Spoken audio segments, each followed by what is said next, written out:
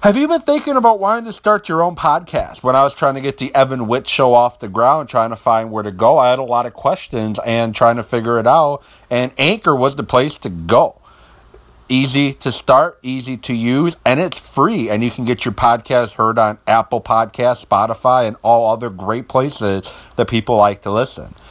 The answer, again, is Anchor, and I love using Anchor as it's extremely easy and simple and free to use.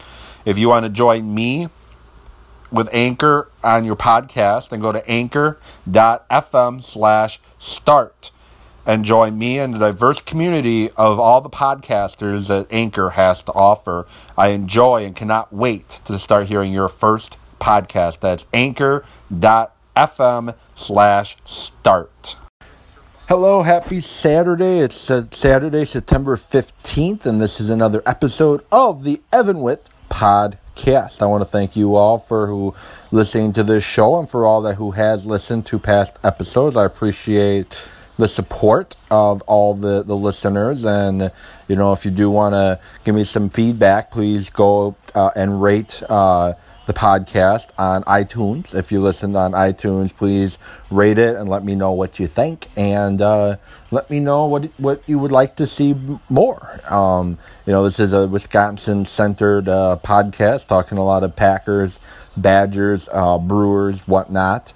And today, going to stick mostly to football. Going to talk a little bit about Milwaukee Brewers, who are in a pennant race. They are chasing the Chicago Cubs to not just get into the playoffs as a wild card, which about 2 weeks ago-ish, most people would have thought the only hope the Brewers had was the wild card, but they are now currently sitting at 2 games out of first place and having a chance to get first place. They have Game 2 against the Pittsburgh Pirates, winning 7-4 yesterday, and game about to get underway in about 10 minutes here on the 15th of September. Brewers looking to win the series and win the game tonight and keep pace with the Cubs, who beat the Cincinnati Reds today. And the Brewers running on all cylinders. The offense is doing pretty decent. The pitching has been outstanding. The bullpen is back to being dominant baseball, and the Brewers, with the win tonight, will win their 8th straight series wins. And that's pretty much what they need to do. They got to get series wins. Win the series. A sweep would be great. A sweep would be awesome, but focus on winning the series. And one of the biggest reasons why they're winning these series, look at over the last 7 days, Curtis Granderson is batting 3 for 6 with 4 runs and a home run. Domingo Santana is 3 for 6 as well. Lorenzo Cain, 10 of 25, batting .400, a .444 on base, .400 slugging, .844 OPS. Mike Moustakas is 7 of 18, a .389 batting average. Orlando Arcia, 4 for 11, has been much better since coming back from the minors. And Christian Yelich is 6 for 20 with 2 home runs and 3 RBIs over the course of the last 7 days. Jonathan Scope is 6 RBIs, including a grand slam. That's his only hit over the last 7 days. He's won for his last 12. And pitching, Zach Davies on the mound, and Davies gives them a nice little boost coming back from injury against the Cubs, and Davies gets another start. And the Brewers pitching doing what we need them to do right now, and that's all we can really ask them to do. But the Brewers, if they continue to play like this, they do have a shot at the division, and they do likely going to get the wild card. And it's just been an exciting Brewer season, and loving this Brewer season. Before I jump on to the Packers now, moving on, talk some Wisconsin Badgers. The Wisconsin Badgers loses 24-21 to unranked BYU. The BYU came into Camp Randall unranked, and they get the victory 24-21. And it's like the Badgers came in today just napping. It really, to me, that's what it looked like. The Badgers came in napping, expecting that they were just going to walk out onto the field and win. I think they got caught looking ahead coming up to the Iowa Hawkeyes game next Saturday night out in Iowa City. I think they got caught ahead looking to that game, and they came out completely flat, completely dominated on offense, dominated on defense, dominated every aspect of this game. And Tanner Magnum goes 12 of 22 for 89 yards passing, but the big backbreaker, Aliva Hiffel, 1 for 1 for 31 yards and a touchdown. That was a trick play that Wisconsin had no answers for. Then you have Squaley Canada, 11 carries for 118 yards, 2 touchdowns, averaging 10.7 yards per carry. Hiffel, who I mentioned already, had 5 carries for 45 yards and 9 yards per carry. Those two guys right there offensively is why Wisconsin won. Wisconsin lost and BYU won. Wisconsin had no answer for those two, and Tanner Magnum, every time it looked like they had a shot to get him down, he somehow escaped pressure and either made a big throw that was completed for a first down or threw the ball away to preserve a very long situation. And then Wisconsin, Alex Hornibrook, he's looking like Alex Hornibrook of many, many times last year. He's very inconsistent, and inconsistent he was. 18 of 28 for 190 yards and an interception, and the interception was ugly. I don't think of any other way I could put it. He was overthrowing receivers, underthrowing receivers. He almost threw over Jonathan Taylor's head on a basic throw on a dump away. And Taylor ended up getting nothing. And I don't think Taylor was in the rest of the game after that. But Taylor, 26 for 117. Groishik, 6 for 45. And Pryor, 1 for 21. That Kendrick Pryor 21-yard run was the only big play Wisconsin had on offense. Wisconsin's one that's normally going to grind it out, and then bust a big play or two offensively. They couldn't do it. They couldn't get the big play, the big back-breaking play. BYU defense, give them credit, they did a great job keeping Wisconsin's offense low. They forced Wisconsin to punt 4 times, and Rafael Gaglione misses the field goal that would have tied it and sent it likely into overtime. And, Gaglione is a very reliable kicker for Wisconsin. When it came to it, the stars just did not align for Wisconsin to get the win. And like I said, they sleptwalk through this game, and they deserve to lose. I'm just going to be blunt here. I'm the biggest Badger fan you would ever see. The Badgers deserved to lose this game. They deserved to. They were horrible. They got outcoached and dominated in every aspect of this game. And tip your hat to BYU. Very physical team, very aggressive team, very well-coached team. And Paul Chryst, love Paul Chryst, but he looked awful today. His game plan was awful. BYU punched him in the mouth, and he found a corner to go hide in and cry about being punched in the mouth. He had no answer for anything BYU did. And now Wisconsin's playoff hopes, which it was a long shot anyway, but Wisconsin's playoff hopes is now officially done. So now we can stop talking about can the Badgers make the college football playoffs, and now we can just focus on winning these games and hoping to get into a Big Ten title game once again. And this game against Iowa would be a huge telling if they have a shot at the Big Ten championship once again, or I should say playing in the Big Ten title game, winning the Big Ten West once again. If Iowa beats Wisconsin next week, Wisconsin's Big Ten playing for the Big Ten championship dream is pretty much over too. So, Iowa game next week is going to be a huge game for Wisconsin. Now moving to the Green Bay Packers. The Green Bay Packers get a 24-23 win over the Chicago Bears last Sunday night. And there was the game was about as big of a tale of two halves as you could imagine. That's really what it was, a tale of two halves. The Packers came out pretty much how the Badgers played today. Extremely flat, extremely underprepared, extremely outcoached for most of that first quarter. Defensively, the Packers figured it out, and they slowed and shut Chicago down. after they started getting, smart here with their adjustments.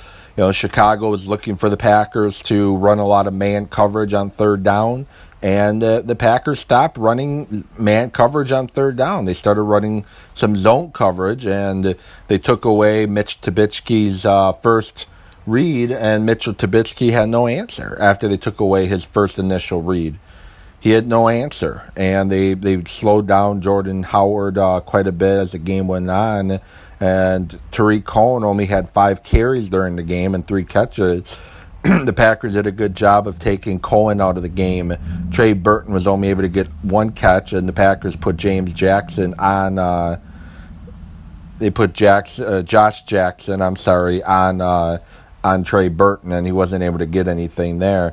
So defensively for Green Bay, the corners played a great football game. Alexander, Jackson, Whitehead, Williams, King, they all played a pretty solid football game. King got beat once, I believe, on a pass that Mitchell Trubisky just missed his guy on. But overall, the secondary played extremely well. The defensive line started slow, but they started playing better as the game went on. The weak points of the game was Clay Matthews' effort. He did secure the edge a couple times, so let's give Clay Matthews credit where credit's due. He did do a pretty decent job on occasion of securing that edge and shutting the running back, having to make the running back turn back in, but he wasn't his usual explosive self, and he looked like Father Time was really starting to catch up to him. He, as well as Muhammad Wilkinson and Nick Perry, had boneheaded roughing the passer penalties in the game as well that could have cost the Packers dearly. Clay Matthews could have cost the Packers the game. That's how stupid his penalty was. He's trying to tell you that, well, last year it wouldn't have been a penalty. Well, part of my language here, but bullshit. Clay Matthews is high or something, thinking that would not have been a penalty last year. That would have been a penalty last year. That would have been a penalty 5 years ago. That would have been a penalty 10 years ago. You cannot hit the quarterback after he has released the ball. You can't take 3 or 4 steps and hit him. He took it 2 to 3. I was saying 3, but he took 2 to 3 steps and hit Trubisky, and it was stupid. And he. If I'm McCarthy, I'm ripping him a new one. Mike Pettin ripping him a new one. And Nick Perry came in with a huge sack and forced a fumble on 4th down, basically a redo, and the Packers escaped with the victory. But Clay Matthews has to do better than that. Defensively, it was a great effort, in my opinion, from Green Bay. They gave up 16 points on defense. Bears got a 3rd touchdown on a very awkward pick 6 by Deshaun Kaiser, where trying to set up the screen. The screen got blown up completely from the start, and Kaiser, instead of throwing the ball low into the feet of the guys, threw it high, and Mack intercepts it and takes it in for the touchdown.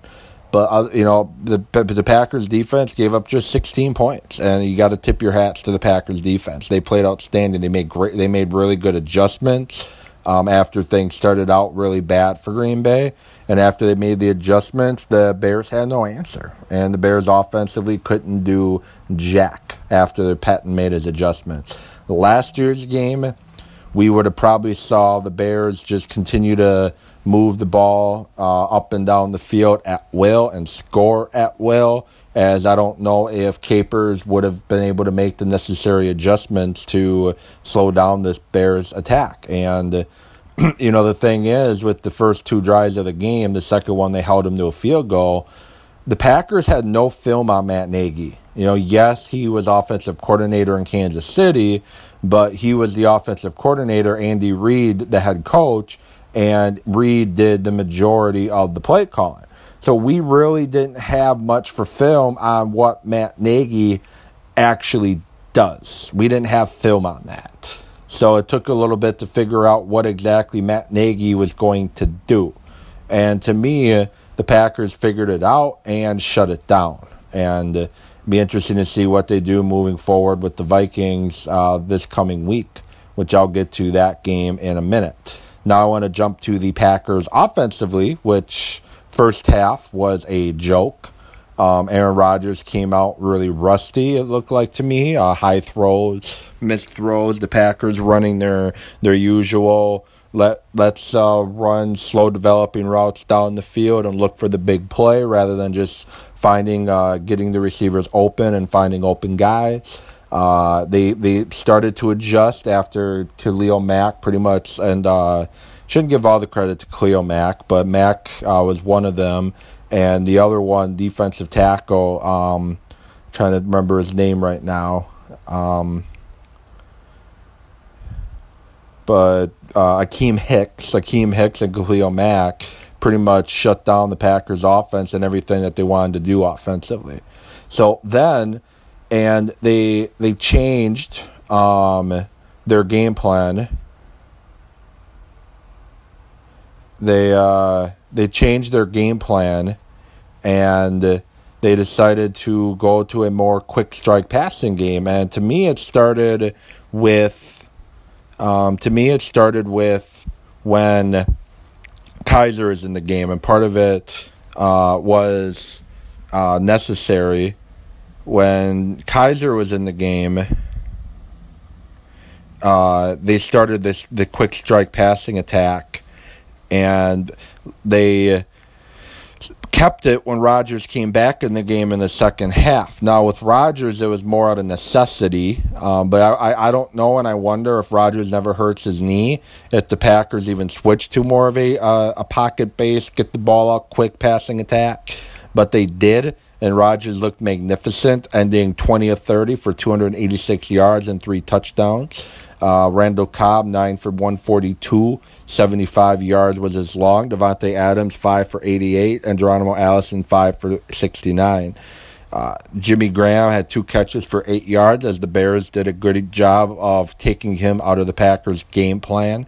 But you hear it all the time. Did the Packers win the game or did the Bears lose it? To me, it was a little bit of both. That's just my opinion. To me, it was a little bit of both for the Packers. And the Bears. The Packers did win it, and the Bears also did lose it, because the Bears, when the Packers made adjustments to adjust to what the Bears were doing, the Bears failed to make adjustments back. So, yeah, to me, you can say it's both. You can say it is the Bears losing it and the Packers winning it. Mainly, like I said, the Bears failed to make adjustments. So with that, Packers now with a hobbled knee, sprained MCL, it's looking like Aaron Rodgers take on the Minnesota Vikings at home. And what are we going to expect from Aaron Rodgers? The Minnesota Vikings, as we all know, is very nasty defense. Very nasty defense. They have a very stout front seven. They have a very good corner in... they have a very good cornerback in Xavier Rhodes, a really good safety in Harrison Smith.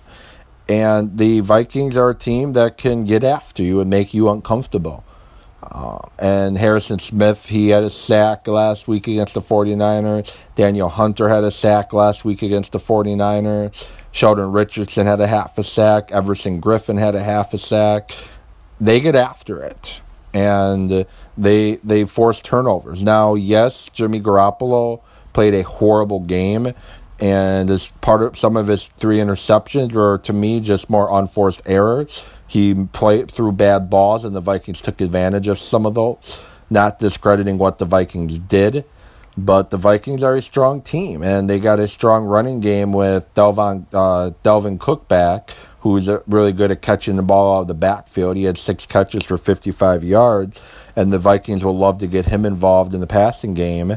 And Latavius Murray is a bruising running back who can really keep the chains and the clock moving. Adam Thielen is a good down-the-field threat, 6 catches for 102 against the Redskins. And Stephon Diggs, 3 catches for 43 yards. He's a guy that can bust open a game. And Kyle Rudolph is a very talented tight end. So the Packers have their hands full offensively and defensively. Not saying Kirk Cousins is a great quarterback, but Kirk Cousins is probably the best quarterback the Packers have faced in a Vikings uniform in quite some time. Teddy Bridgewater had a lot of potential, but never was able to stay fully healthy, and then he had the horrific knee injury. So Bridgewater could have been that guy, but really, I think Kirk Cousins is probably the best quarterback the Vikings have had since that 2009 Brett Favre. 2010 Brett Favre was awful, but that 2009 Brett Favre who tore it up, I think Cousins is probably the best quarterback they've had since him. And I know it's not that hard to be the best quarterback since Favre, but he brings it down. He can throw the ball down the field. He opens up the offense a little bit more than a Case Keenum did. But the Vikings offensive line is beat up. They are beat up a bit, and that's going to be probably the tipping point of the game, is if the Packers can take advantage of the Vikings offensive line being beat up. Now the front four, front three, the front seven for the Packers did not do a great job of getting after the quarterback last week. However, this week should be different. The Vikings' offensive line is not as good as the Bears. So this could be a game where Mike Daniels and Muhammad Wilkinson combine, and Kenny Clark, those three combine to have huge games and make Case Keenum's day a living hell. So that is what they can. Kirk Cousins' day a living hell, not Case Keenum. That was last year, not this year. So my apologies there. Sorry, it's been a long day for me as I was officiating some football games this morning in extremely hot weather. So if I trail off a little bit on some of my thoughts, that's the reason why. Now, the Packers with Aaron Rodgers, with game plan-wise, what they need to do is pretty much do similar to what they did against the Bears. Play out of the pistol a lot. Play out of the pistol formation a lot. That's one of the things they need to do, which that's what the only thing they can do. But they got to run out of that formation. They got to get the running game going if they can. With Williams and Ty Montgomery, they got to get Ty Montgomery involved in the passing game and just get the ball out. Let your receivers make plays. Whoever Xavier Rhodes is on, which is likely going to be Devontae Adams. Adams is probably not going to be able to get involved too much in the game. So you got to get Cobb, you got to get Allison, you got to get Jimmy Graham, those guys involved in the game. Get the ball in their hands and let them make plays. So it's Rodgers practiced today. It's looking like Rodgers is likely going to play. I would guess if he does not play, I'll be quite surprised. But for the Packers to win, like I said, do the same game plan you did in the second half against Chicago with Rodgers. That's what's going to have to happen for the Packers in order to try to get this. That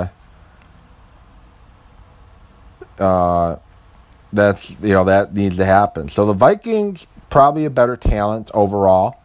They're deeper, better depth. But at the end of the day, I think the Packers do win it. It's in Green Bay.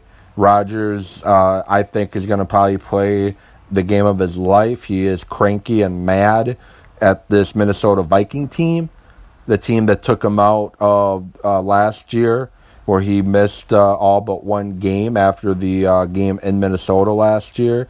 No, I'm not saying they did it deliberately, Viking fans, so back off. But they took Rodgers out, and Rodgers is heated. He's mad. He wants to, he has a chip on his shoulder. And I've learned you never bet against Aaron Rodgers when he's playing with a chip on his shoulder. You just don't. It's not a good idea. It's definitely not a good idea to bet against Rodgers in that situation. The Packers need to protect the football. They can't have turnovers. You do not want to put the ball in a talented team like the Vikings' hands. The defense feasts off turnovers. So you just want to make sure you protect the football. And, Cousins can't run quite like Mitchell Trubisky could. So he shouldn't be able to extend as many plays. And I just feel the Packers are going to play better in the trenches in this game. And they're going to get the victory. Now, my prediction for Packer victory, it's going to be a low scorer. I think it's going to be probably the 21-13, 21-17 type game, but I think the Packers get the win. So what are your thoughts? Feel free to follow me on Twitter at Evan Witt Sports. That's at Evan Witt Sports. Feel free to give me a follow. Let me know what you think of the Packers-Vikings game. Let me know what you think about the embarrassing loss the Badgers had today. And do you think the Brewers can catch the Cubs and win the division? Or is it just going to be a wild card for them? So with that, I appreciate you all for listening, and I will get back at you later.